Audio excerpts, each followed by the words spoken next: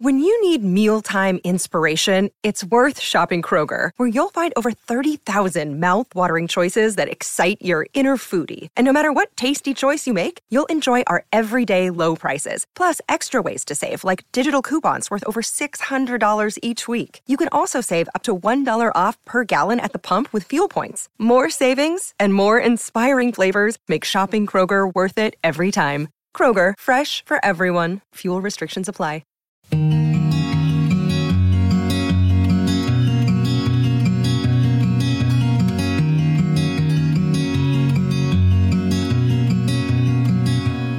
So hi everyone, welcome to this week's episode of No Really I'm Fine. And today you are blessed because it's just me and Michael, and we're here to have a chat and to finally reveal a bit about ourselves, because I'm sure you've all been wanting to know our stories as the series have gone on. So we're here today to tell you them. And we're going to start with Michael's first. This one's quite a special one because Michael's not really been he's not been vocal about, you've not been vocal, have you, before about your own experience? Well, you have, but not to the extent that I feel like I'm always banging on about mine. But so I feel like it would be really special for our listeners to sort of have that bit more of a connection with us as hosts, even though we always try and make the podcast about our guests, which is what it should be about. But I feel like we owe it to our listeners to sort of I think a lot of tell them about us. I think a lot of our guests and that we've had on have said, said they've all said the same thing. Sharing their story has been a massive part of their journey, and it's been something that they've found really therapeutic. And a lot of guests have said, we had Izzy Judd on the other week, and she, when we finished the recording the interview, she was saying, if you talked about your story and stuff like that, and I said, not really, and she said, no, you have to do it, like it's really important for us. And I feel like, I definitely couldn't have done this a year ago, but at the same time, I think I'd want this discussion, what we have today, to be a really positive one, because although sort of a lot of mental health stories are tinged with sort of sadness, the discussions we should be having now is around normalising the conversation and making it really vivid, that in a sense that actually people can take inspiration from it. And there's a bit of comedy thrown in there. I feel like there's not enough comedy in mental health. And if anyone knows me, I'm quite like a funny character. I'm definitely a character. Like not you are not a human. I'm not human. I'm a character.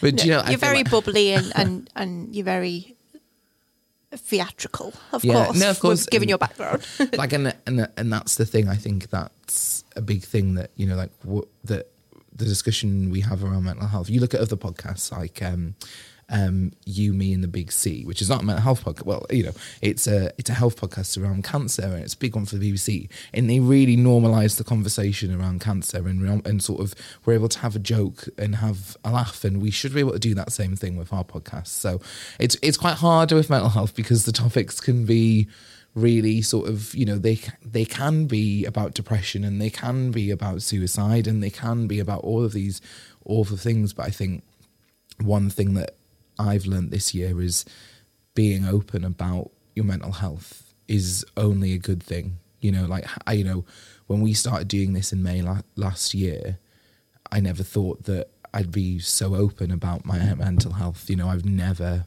ever spoken about, my struggles, which I've had since I was a teenager. And, but we've got there. But actually, this is the first time I've actually seen you this year. I know. Physically. I haven't talked to you all the time, but this is physically the first time I've seen you, because you've been off and you've just been decorating your house, haven't you? Oh, don't talk to me about the house. But yeah, it's actually a good therapeutic way to deal with anxiety, because I was so focused on getting that wallpaper off that I didn't have time to think about anything else, which is good. It is, and it's in it. I suppose moving in, together with your boyfriend, and that's a big thing. That's a really nice step to have. Yeah, yeah. I've not killed him yet, so it's fine. And actually, that's quite an interesting thing. Maybe we'll talk about a bit later. Is that it's really nice that actually you've been able to sort of have a relationship while having some severe mental health conditions, and you know, that really, well, I'm guessing that keeps you grounded. It's just someone to really rely on. And it's like, that's something about me. I don't have that.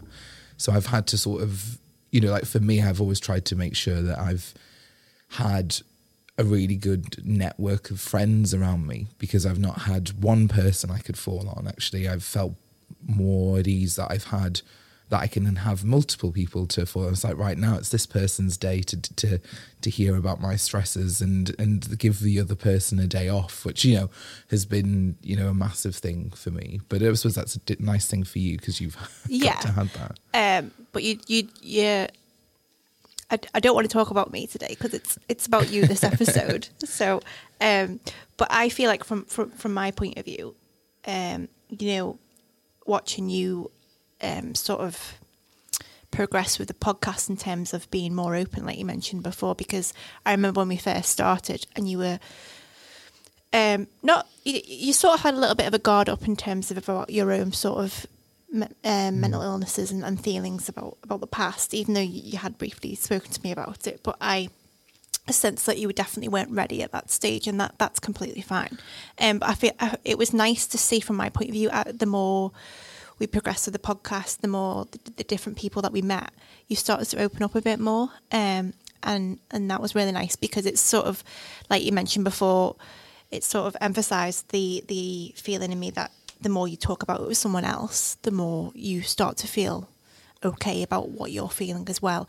And it's not to say that everyone should talk straight away, because clearly you weren't ready last year and last May. So I feel like it's nice that I've personally gone on that journey with you as well, for you to open up more. No, and I think that's been a really nice thing for us to have, and for, like, you know, for us as part of this show as well, because, you know, talking about mental health isn't easy. And, you know, as I said just before, we need to normalise this conversation. So, you know, if me talking about, you know, the depression and the anxiety that I went through as a teenager, and then when it resurfaced a year or two ago, you know, that if that helps someone, then, you know, we're doing our job right, I suppose.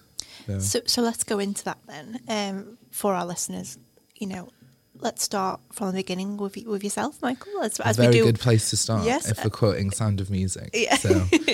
As we do with many guests. So what was your first experience of anxiety, depression? Or, I suppose my first experience of anxiety and depression came when I was about 17, 18. But I think for me, when I was younger, maybe the symptoms were there, and I just sort of... You don't know what it is. And I think so. The thing about me was that my mum, she now runs her own care company, and she helps a range of different people. So you've got the elderly, and then you have also younger people that she supports who have mental health conditions, who have severe sort of disabilities, learning difficulties, people who are physically disabled and things like that. So she has this really inspiring job, really, where, you know, she's always been caring for other people. And she's very clever in some ways, but not so clever in other ways. I mean, she can't work. Sorry, Mum. She can't work her phone. She can't. Yeah. Do you know, like those sort of mum things where she sort of like, she FaceTimed me. I tried to FaceTime her the other day, and it was just her. It was just a picture of her chin, and she'd thought I'd rang her in the car, and she pressed OK on the hands free, and then all I could see was her driving and like her chin, and she thought I was on FaceTime with her, and like she just, you know, those mum thing. But anyway, she's very clever in the sense that if someone has an issue, a disability, things like that she will find a way to actually actively tackle that head on, not just be like, okay, we're just going to live with this, we're just going to deal with this. So, you know, if someone has a physical disability, it's not like, let's not let that hinder you. Let's go. And, you know, like if you have issues with walking, she's worked, I know, with people who have had, needed to use hydrotherapy pools, and she's very keen about getting them active and getting them going and things like that. And so when I was younger, I was diagnosed with attention deficit disorder and a mild form of dyspraxia, which is a mild form of dyslexia, but it's all about numbers and things like that. So, and it's all about coordination. So I have really bad coordination. So I literally can't catch a ball, like literally physically cannot catch a ball. Like if, you know, people, that's the source of anxiety when people go catch this or whatever, you know, like then you get that. But for my mum, what about was saying when, okay, right, you have attention deficit disorder, which is a mild form of ADHD. Well, it's a different form of, it's not ADHD or it's ADD is, you know, I literally struggle to string a sentence together. So if this conversation is really disjointed, that's literally my fault and that's my ADD. Because when I'm anxious, that's what happens again. Yeah. And it sort of goes into that vicious circle of like my physical, I don't call it a disability, but my physical learning difficulty and sort of my anxiety go into like this little circle where it's like a hadron collider going like this all the time. So I could literally lose my trail of thought any time, but not to lose my trail of thought. My mum told me that she said two things, right? With attention deficit disorder, that's a bit hard because it's really hard to concentrate. So with my dyspraxia, with my coordination, she actually, because we're quite a musical family, I grew up, so from when I was about 10 till I was 18, I trained a classical singer, got involved with a lot of things that way. But she actually, when I got this diagnosed, what am I saying? When I was diagnosed with this, when I was about, I can't remember the age, but I was in year 6. Do you know? It's quite early, but 10, 11? Yeah, because like, you know, when you can't remember how old you are, but just go, year 6, year 7. Mine's the other way around. I forget like the year. Yeah. Anyway, so she got me involved with drum lessons. So I learned how to play the drums. I already knew how to play, quite badly how to play the piano. And she sort of enrolled me into sort of keeping my coordination by playing the drums, and it massively helped me. And that was a big thing about my mum. And that was something that distilled with me throughout my childhood, really, that if I had these difficulties and I was sort of struggling with anxiety or, you know, I didn't know what they were then, you know, when I eventually was diagnosed with anxiety and depression, I literally had no idea what it meant. And I come from quite a rural part of England, Northumberland. It's on the border with Scotland. You know, it's one of the biggest counties in the country, but one of the least populated. So, you know, it's a very, very rural place. And, you know, you go to the one GP that your family have gone to for years and they don't know about, you know, they don't have the training or anything. Yeah. Especially, you know, nearly 10 years ago it'll be 10 years ago next year when I was sort of diagnosed with anxiety and depression. They didn't know what that was and I didn't know how to tackle it. What happened was my anxiety and depression didn't come, I don't think, from anywhere particular.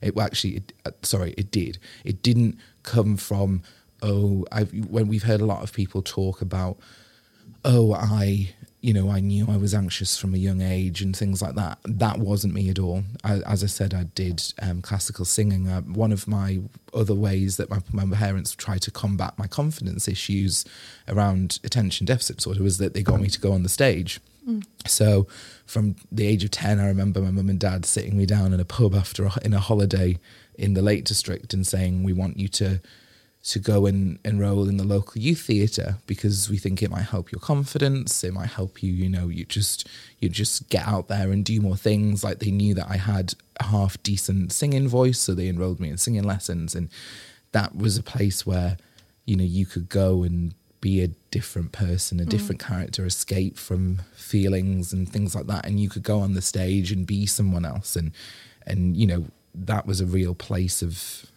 that was a safe space for me, going on the stage and performing, and because you could leave the anxiety in the wings. And I have really vivid memories of just before going on the stage, you have the wings of the side of the stage, and you sort of usually have 3 wings or 4 wings around the sides. And I remember just before going on, people always say to me, do you not get nervous? And it's as I always say, actually, if you ever notice, the very first line I'll ever say when I go on the stage, because I still do theatre today, as you know, I do stuff in Liverpool at the beautiful Royal Court Theatre. It's a huge theatre that seats nearly 1,500 people, and I actually have no idea how I go and do that.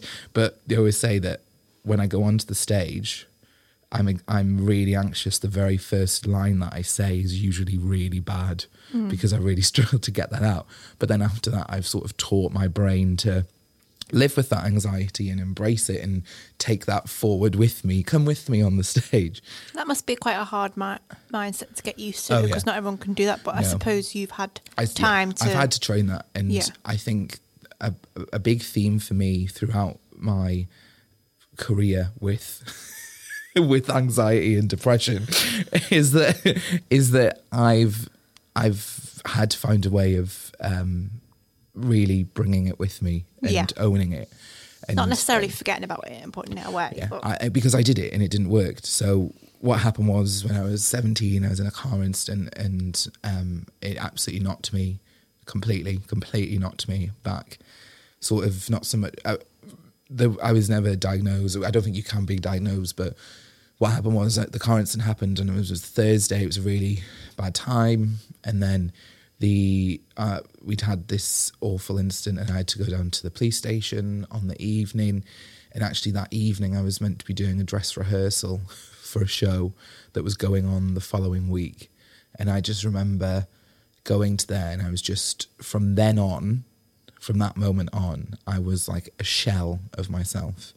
Talk to me about the car accident. Well, that probably isn't the important bit for me. Like, it happened, and, it happened while I was at school, and, it became a thing where actually, because we were quite, as I was saying, a small community. Everyone knew about what had happened, and I couldn't go back to school, and I went into that school the same day after the incident, and then I'd had a chat with the head of sixth form, and I said, I just can't come back to school. I just couldn't do it, and I just knew something wasn't right. I just wasn't myself, and I then went that evening to go to the theatre, and my mum had a word, and there was this picture. Someone took a rehearsal picture, because it was the dress rehearsal. And I just remember seeing this picture, and I think I've deleted it because I've talked to you about this picture before. I think it's removed from social media now. And there was this picture of me on the stage, and I was white as a sheet, absolutely white. And I don't think my face returned to normal for a good few months. And how I dealt with that incident was locking myself away. I didn't eat. I lost loads of weight. There's another picture as well, because it's funny now, you resort back to pictures. And there was a picture of me where me and my friend, for some reason, were sat inside a show caravan, and we were just sat there, and there's a picture of me and my friend, and we were like doing like a really childish thing and pretending to pose in the caravan, like as you do. And I just remember looking at that picture, and it was like, Jesus, like I was so skinny, like absolute shadow. Didn't even look like myself at all. And that happened for about 3-4 months, and I shut my friends out, wouldn't speak to them. You talk about having social media and phones now. 10 years ago, that was sort of just rising, and I remember I just sort of left my phone on the bedside table in the house, in my bedroom, and I would just have friends messaging me going, "Are you okay? How are you? What are you doing? Blah, blah, blah." And I just ignored every single one of them. I'd shut everybody out. I lost friends. That was maybe a testament of sort of learning who real friends were, because the real friends persisted, and then the ones that didn't care so much and just wanted to find out the gossip sort of didn't really speak to me again. And that was probably a good test in that. But, I then went in. I think my mum took me to the doctors because she knew I wasn't right, and I was diagnosed with anxiety and quite severe depression, and they put me they didn't want it. They were very keen at first, because as I said, it was the same doctor I'd had all my life and knew me. They were very keen not to put me on any medication, so I didn't go on medication at first. And then what I did was I had therapy from then, and because I was 17, so this was about April time, and the incident happened in January, so it took me a good 4 months to go and actually get help and then, you know, from a doctor or anything like that. But what they did do is there was a service where if you were under 18 and you were depressed and had anxiety, that you went to a therapist. And so I went to a therapist. I can't, you know, back then you didn't know if it was like CBD, you know, you didn't know, I didn't know these names. And the thing was I went to the therapist, and I remember I had to drive down to Ashington, which is like a place. So I lived in a place called Alnwick, and Ashington was about half an hour drive. This was how rural things were. So I had to get back in the car, have the physical anxiety of being back in a car again every Thursday. Which is quite ironic when you're on your way to see a therapist. Well, exactly, yeah. And, you know, we go, and, you know, the guy was great, but it was very, I don't have a lot of memory because I've tried wrongly to shut all of that out. And this was a big thing for me, was that, you know, through that time I had therapy, and, you know, he was great. But what happened was, the moment I turned 18, that service stopped. So that service was an NHS service, and it stops when you turn 18. So that still happens now, doesn't it? So I turned 18 in the August, and he was like, he literally closed the book like that and just said, I can't do that, you know, I can't do this anymore. We're not, you know, I'm not paid to be anymore, essentially. Oh, cheers. And, you know, and it wasn't his fault, no. You know, and then, but coincident with that, I actually decided I didn't want to go to uni. I didn't go back to school. And then I just resat school, and actually a lot of people and a lot of sort of sources of anxiety from school had left. So I sort of was able to sort of do and finish my year at uni. And then what I did that. And then I went to uni and just parked everything aside.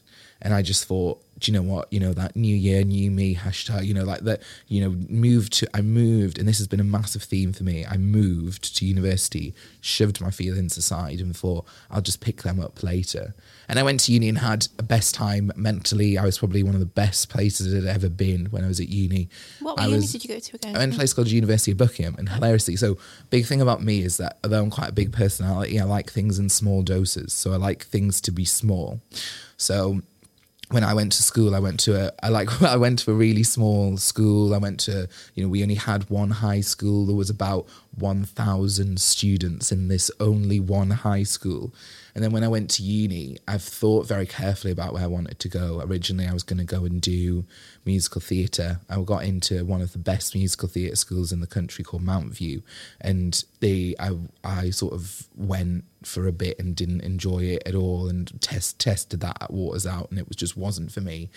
And decided that I wanted to go to I went to this place called University of Buckingham because I had a friend who went there, and he was telling me about how their degrees are 2 years rather than 3. This is not an advert for my university.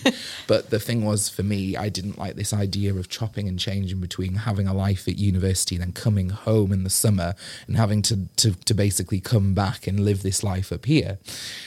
So, I suppose as well, when you did go home, it was having to deal with those feelings. Yeah, but I think that during that time, I just really put the brakes on all of those feelings, and I didn't realise, a lot of these things I didn't realise. It wasn't till later that I realised I had this. So that whole time I went to uni, shoved them on the back burner, and then I came out of uni, was freelancing for a bit as a journalist, and had a few freelance jobs, bits and bobs here and there. And then, hilariously, the local editor for the local newspaper, which was the newspaper I'd grown up on, and sort of when I'd been home, I'd done little bits of work for them, and I'd freelanced for the company that owns them, Johnson Press, a couple of times down south. And he said, oh, Helen, who's one of our reporters, is going on maternity. Would you like to come and cover her maternity? And I was like, do you know what? Yeah, like, let's do it. You know, it's a proper job for a year, and let's see how that goes. So I went home. And then I suppose that's when things trickled to start come back, because I was returning to that place where there was a source of anxiety, even though, like, you know, the car and the, you know, like things like the physical things weren't there. Mentally, the barriers were still there. So going back and sort of I had a really nice year, but what happened was I then started to not care about myself. So like this is another thing. Self-care is something that I probably still properly don't embrace. I embraced it more last year, but I didn't care about myself physically and and mentally, and things started to go quite badly. I like moved to this for some stupid reason, because the place is so rural. I moved to this cottage in the middle of nowhere. This is a hilarious story. I'll tell it really quickly. But I moved into this row of 3 cottages in the middle of nowhere, like literally like forests around you and stuff like this. And I was moving into the house and I was getting my internet set up, and I got an email from the internet company saying that my internet had been cancelled successfully. Thank you for your letter, Mr. Pearson, blah, blah, blah. I was like, what's this? So rang the letting agent for the house. Yeah. They'd spent about the best part of the day trying to figure out what had happened. And then I got a phone call from the landlord and they go, so you're never going to guess what's happened. And I was like, what? And they basically said, so we've discovered that your name is Michael Pearson and you live in number 2 Holbrook Cottage. And we've discovered that someone called Michael Pearson lives in number 3 Holbrook Cottage, and his son Mike Pearson lives in number 1. Are you messing? And it turned out, turned out that in these 3 cottages in the middle of nowhere, we were all called Michael Pearson.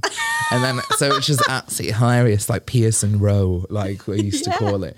So, and obviously I still speak to them lovely, but sorry, that was just a random story. That was a random story. I love but that. Basically I moved to these 3 cottages in the middle of nowhere on Pearson Row in this little sort of ideal of like what I thought life would be like, and I sort of moved myself here, and I just hated every second of it. And I told myself that I was enjoying myself, and I wasn't. So after I stayed on after my maternity cover, and then it got to about March 2015, and I decided, no, I can't do this anymore. I got a job, moved myself completely to Surrey. And I got a job working in Trinity Mirror, which is our company. It was now called Reach. So I got working for the company I've not left since, but I've moved around quite a bit. And that was a big theme for me, was moving. And when I went to Surrey, that was probably, even though I'd had this really dark time when I was 17, 18, the darkest time for me was when I was living in Surrey. And it's quite hard because I've made it's quite hard to say that. I don't think I've ever said that before. And it's quite hard because I know people who I worked with in Surrey and friends that I had in Surrey do listen to those podcasts, so it's got nothing to do with them. Yeah, it's not their fault, is it? I just sort of went into this spiral of worse depression, and it was physically being sort of having this slog of, I had a job that I really enjoyed. I worked with really great people. But I come home and I lived in a 5-bed house share, paying £700 a month to live in this. I lived in the basement room, so there was no light.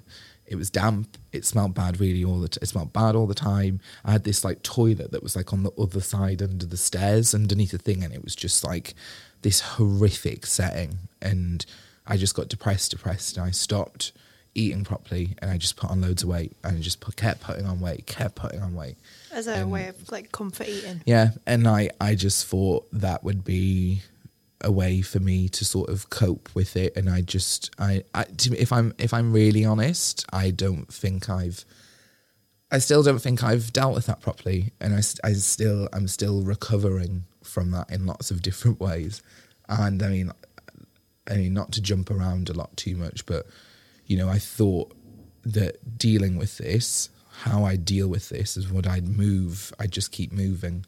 And I moved jobs a couple of times, and and then I got like a promotion, and then I was doing more work around the southeast of England, and the company we work on now will send me around to sort of work in Kent and Essex and Cambridge, and these were big long haul drives, long slugs around the awful M25, and I hated every second of it. And it was nothing to do with my company. It was just me, and I just probably wasn't in the right place to talk about it and to say I'm having these issues, because I think still then we never talked about this. And I do remember Christian Walsh, who we've had on the podcast before, is our colleague. I just remember him writing that piece a good few years ago where he talked about being a man on a sports desk and talking about, you know, him talking about his mental health. And it was probably, for me, one of the first times, and this was before I lived in Liverpool, one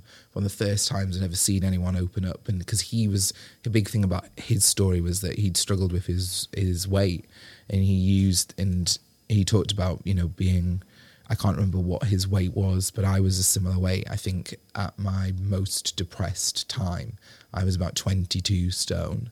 So I was in a really, really bad place. And people didn't realise it because, you know, on the outside, it was like Michael Pearson, who does shows and sings and like, you know, like people have known me as a person who corrals people to get. When I was at uni, you know, I went and set up a musical theatre society. We performed huge shows that the university had never seen anything like that before. They'd never done anything like that before. And we were just like, yeah, let's do it. Let's have like a great time. And we pulled, it was funny because I met a friend from university at the weekend, and she now works in their marketing department. She says, really? And she says, do you know, we still use marketing pictures from when you did that show, because it was an example of a time when actually loads of people from the university came together and actually did something, and that was always something that I absolutely take pride in being known as someone. I'd still do it now. I'm directing bloody 2 shows at the same time, but I do that because I enjoy it, and it's an escape. It's something to cope with my mental health. That's how I use my theatre for that. I was going to say, like, you, I know we're both busy, but it seems like you're always busy. You're when you open like shows and stuff. And you know, you mentioned to me this week you were singing at a funeral. So you're always like to keep yourself busy. But do you think sometimes that's to your detriment because you don't deal with feelings still now? You're right, and I think that's a way of me. That's a way. You know, I know busy people, and people like to be busy to hide away things and say, you know, let's not do it. But I think if you'd asked me that question a year ago, literally this time last year, because it was interesting, because this time last year, me and Christine were talking about doing a mental health podcast. And then obviously that's how you and Kate were having a discussion about doing your mental health podcast. And that's how our podcasts came together, because we were having this discussion, and I knew I wanted to talk more about my mental health. I think the big difference between here and now is realising that. Yeah. So realising that actually that I do these things to keep myself busy, to keep my anxiety at bay, you know, and I suppose like there is a fear for me of not being busy. I don't know what to do with myself if I haven't got anything to do on a Saturday. I'll make myself busy, but that's maybe just my anxiety. But it's interesting because would you see that as a bad thing? Because I don't know, because I used to be like that until, and I still do that now and then, but it comes to the point where I burn out and I break down. Yeah. And then I have to realise that I need to give myself those self-care days. I think that exactly. And it's if you give yourself that time, and you know, I think the big thing is having that awareness. And like, I really think that, you know, opening the doors to your mental health conditions and living with your mental health conditions in a really positive way is a way I get myself through it. You know, I sit and go, if I tell people that I work with when I do stuff on the stage, and I say, oh, you know, I struggle really badly with anxiety, you know, they sort of go, oh, right, I didn't know this. And, you know, but if you allow it to be part of you, that's a way of tackling it. And that's what I've learned this year from doing this show, you know, and it's interesting because I've been able to be more aware of that. Last year I went on a big sort of not self-help, but a self sort of... You did PTs. And like a sort of diets. a bit of a cleansing in myself. And I sort of cleansed, because that sounds awful. What an absolutely awful word. Cleansed. I remember going to the coffee shop and you were like, I'll have a salad. And I was like, croissants. I went, well, yeah, I'm definitely off. Well, I'm not like that anymore. It's about balance, isn't it? Yeah. I think what happened last year was a big year. Last year was a huge year for me, because I was doing all of this. I was thinking about my mental health more. And then obviously I started losing weight. I got a personal trainer. In my opinion, for me, I don't think I could lose that level of weight again without the support mentally and physically from a personal trainer. The personal trainer is not someone who is a good personal trainer, is not someone who sits there and shouts at you. It's someone that takes you on a journey with them and says, actually, right, you know, you've got this issue with eating pizza 9 to 5, morning, noon and night. I like the pizza. Like, you know, but, you know, it's about managing that and sort of him being someone who, well, he was the personal trainer I had, because I don't see him anymore. I wish I could afford him still. I just can't afford it. It's so expensive.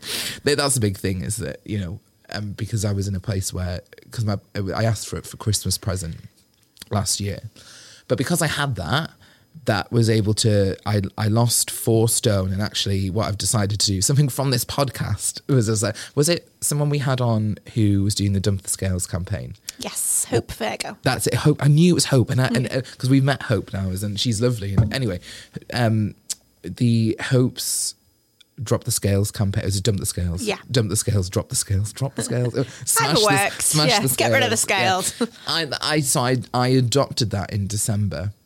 And it's very weird because I knew I'd put a lot of weight over Christmas, and then I've been really good in January, as everyone tries to be, and you know it's really, really weird feeling at the minute, and I actually really like it. But not having scales, not knowing what weight I am. Yeah. I know that I can physically feel that I've lost weight this month, but that being tied, the chain of being on a scales thing has been really uplifting to actually go, no, I'm not going to weigh myself. I'm not going to, I am happy. You know, I've got a structure that works for me. And then if people do want to be healthier in that way, find something that works for them. Like, the other thing is, like, I mean, because there are gyms of all price brackets that have personal trainers in them.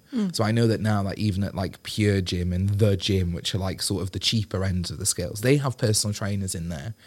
And, you know, like, I suppose it's about finding, because that's another thing. I hate the gym, but I found a gym that really works for me. It's a little bit more expensive a month, but the gym I go to, they separate the sort of the weight section. They just live in their own corner. So like the meatheads or whatever we call them, they live in their little section, and then and they actually separate with a ladies' gym as well. Yeah. So it's like they've found a really nice safe space for people to come in, which was key for me. And I think that is the key for everyone. Like, if working out doesn't work for everyone, does it? You know, no. And I think one thing about doing this podcast is that you can sometimes say things and not everyone will agree with you, and they will tell you that they don't agree with you, which is fine. And I get that, because, you know, it's probably it's like we've had that all our lives as journalists anyway.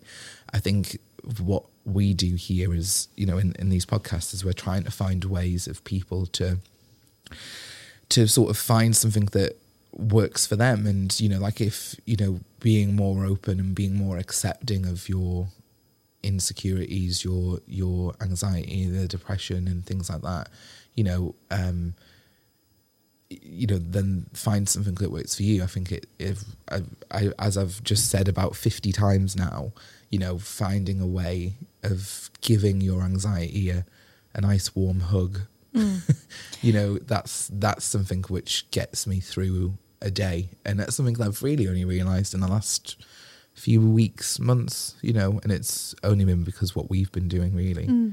So I would like to give you a goal.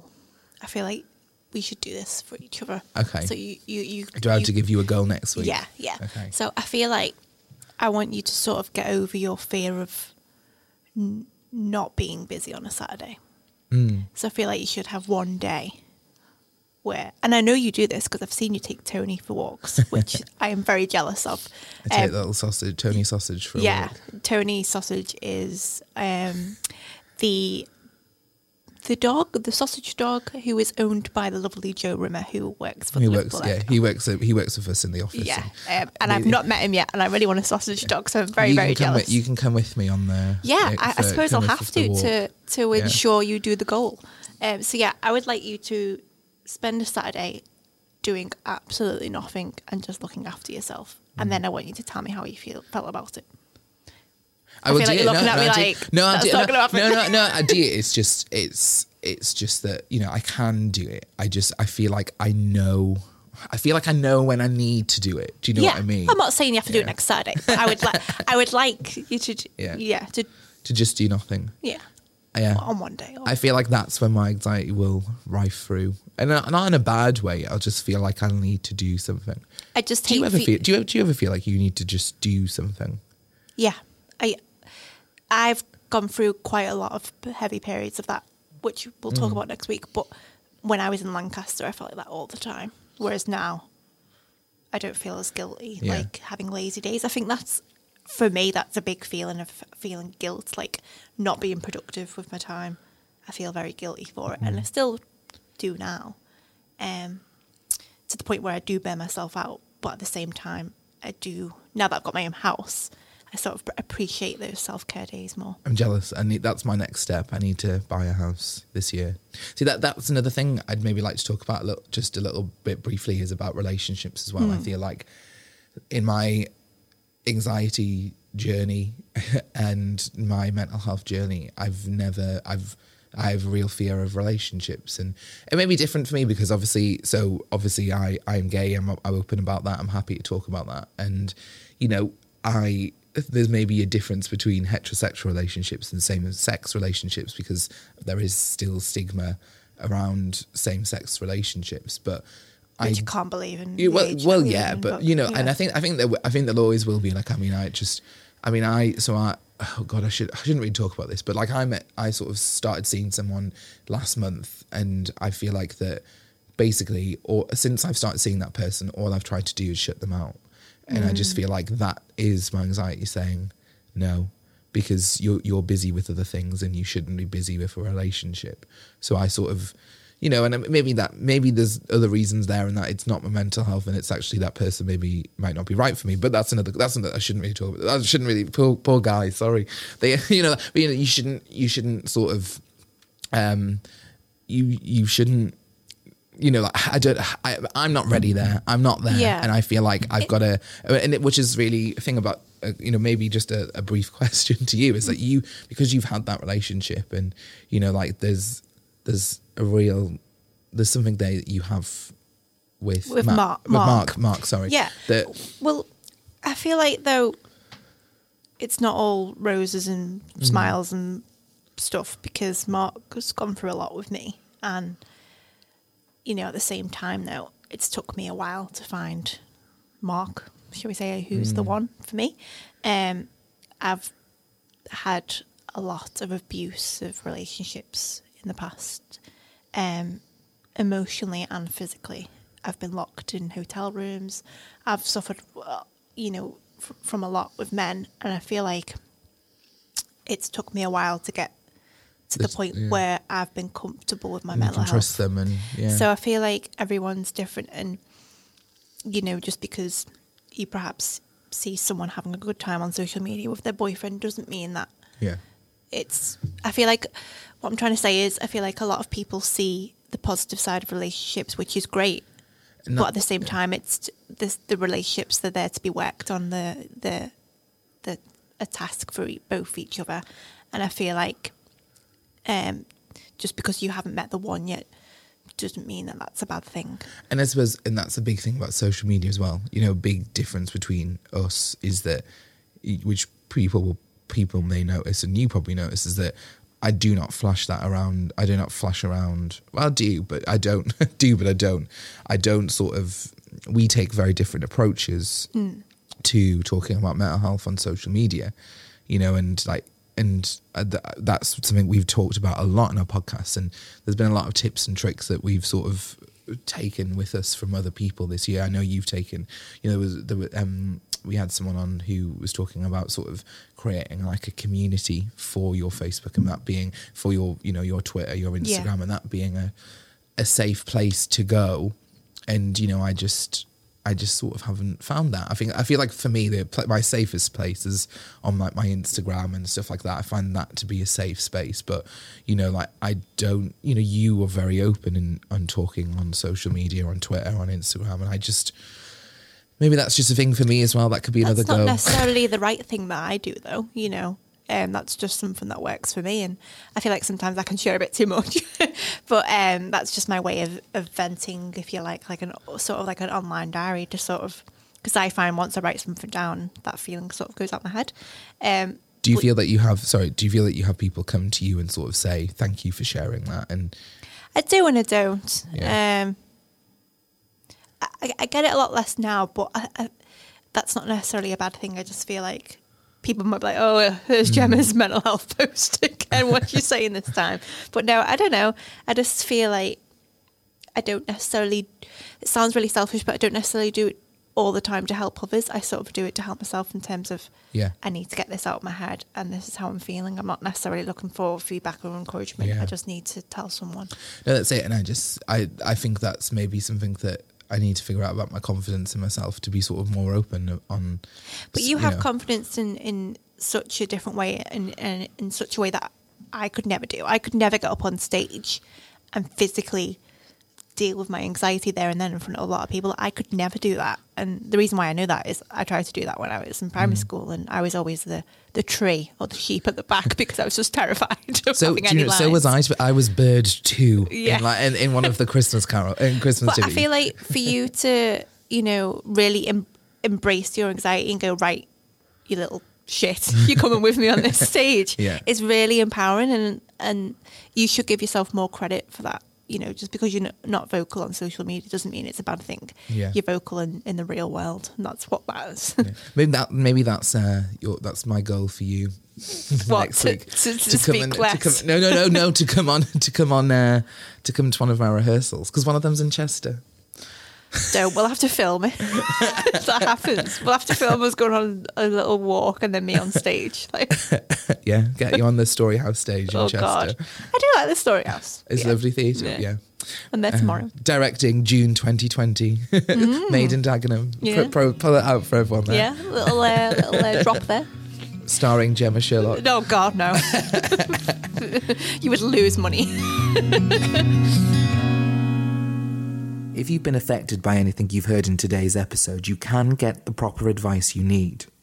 We aren't experts, but the Samaritans provide free, confidential support for people experiencing feelings of distress or despair. You can phone them 24 hours a day on 116 123 or visiting thesamaritans.org.uk. The Diana Award also provides a crisis messenger service which gives young people 24-hour crisis support across the UK.